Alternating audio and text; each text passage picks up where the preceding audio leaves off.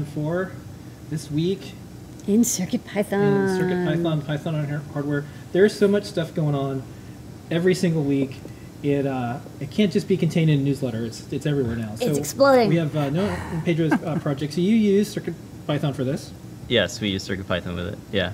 So the main code was written by David Stells, but he wrote it in a way where I could just change the parameters at the top so that it would match like the build that I have. So it worked out really well. Yeah. Yeah, object-oriented and like easy to edit code. It's like you don't have to recompile or have any special Arduino stuff. Mm-hmm. So he also wrote a guide about this, about state machines, because he kind of uses this as a way to make a guide about how to develop state machines. Because there's so much, there's buttons and RTCs in motion. There's definitely states going on. There's a lot of states in here. So we'll show this video, and it's also on YouTube. But I thought this was neat because it's made with CircuitPython, and you can easily inspect the code. It shows up as a USB drive. So kind of good example. Very complex thing that's now made easy with CircuitPython. Heavily commented, lots of customization for it. For like, do anything else?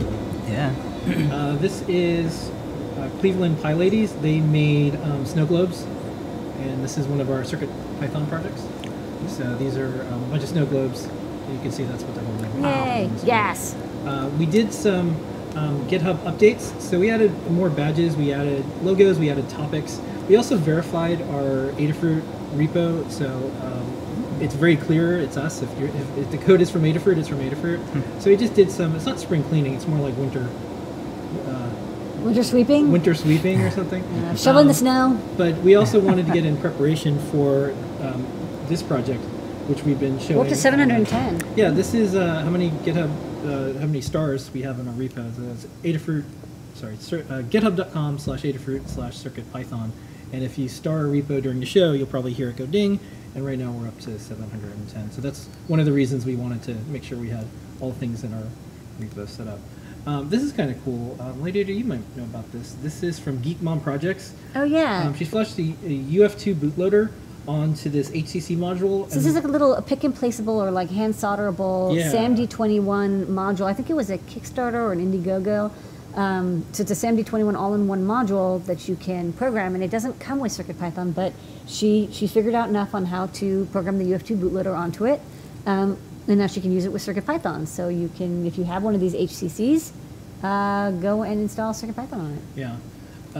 This is a CircuitPython-powered LED hoodie that a parent helped out with his kid, and they were able to make this full video, code, and more.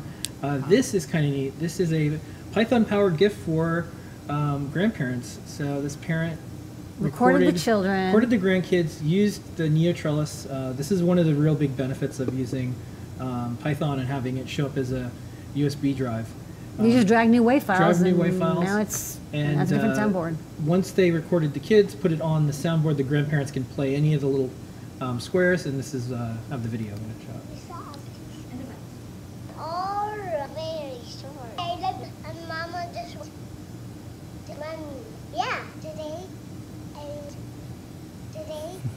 today I was listening to all of my teachers.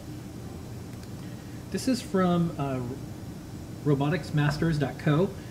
They're making an add-on for the Raspberry Pi that helps CircuitPython work with robotics for the type of robotics they want to do. Yeah, there's not a lot of details on this. This is something we're keeping our eye on. It sounds pretty cool. It's a robotics hat for Raspberry Pi. But yeah, and it looks like a hat, but beyond that, we don't know what's going on. CircuitPython is getting to that point where we're watching people do stuff that we didn't expect, and we're just like, this is great. Nope, more stars. Thanks. 7-Eleven. 7-Eleven. Then there was also the MicroPython talk that Christine did at CCC, and I just pulled out a couple slides.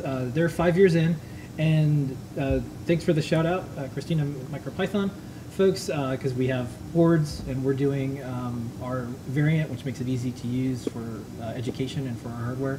But this is where they're at, and they're launching their new hardware soon. This is the PyBoard D. Looks fancy. Yeah. It's got like, I think it's a Wi-Fi or cellular or Bluetooth module. Yep. It's got antenna.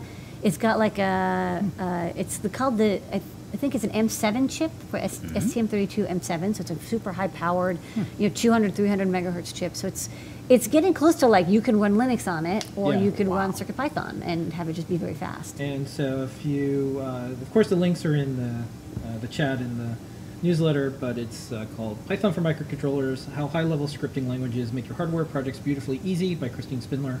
And there's a YouTube video and also a regular downloadable video.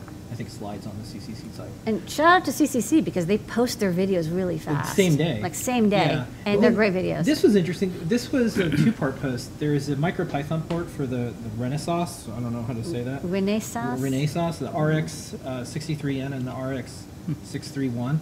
And we also spotted this. There's a STM GR Citrus.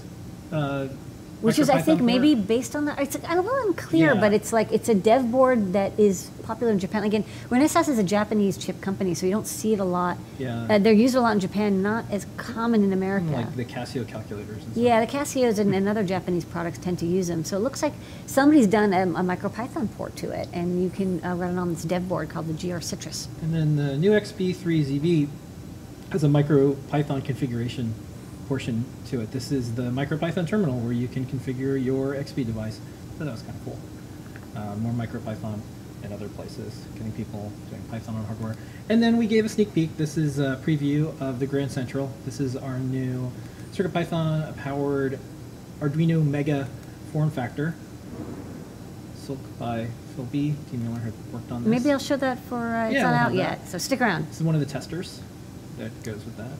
And this is all in our CircuitPython awesome list that we keep updated all the time. It was in the Adafruit Daily Newsletter celebrating 2 years, and this is part of the Code Plus community that is CircuitPython. And we also have the 2019 post that Scott talked about in the show and tell. That's in there too. So anything you want to see in CircuitPython, let us know. That's why we got here, and it's worked out well, is because lots of people doing stuff and lots of good feedback, and then we celebrate the projects and the code together, and you can see that on our newsletter, Discord, and all those places.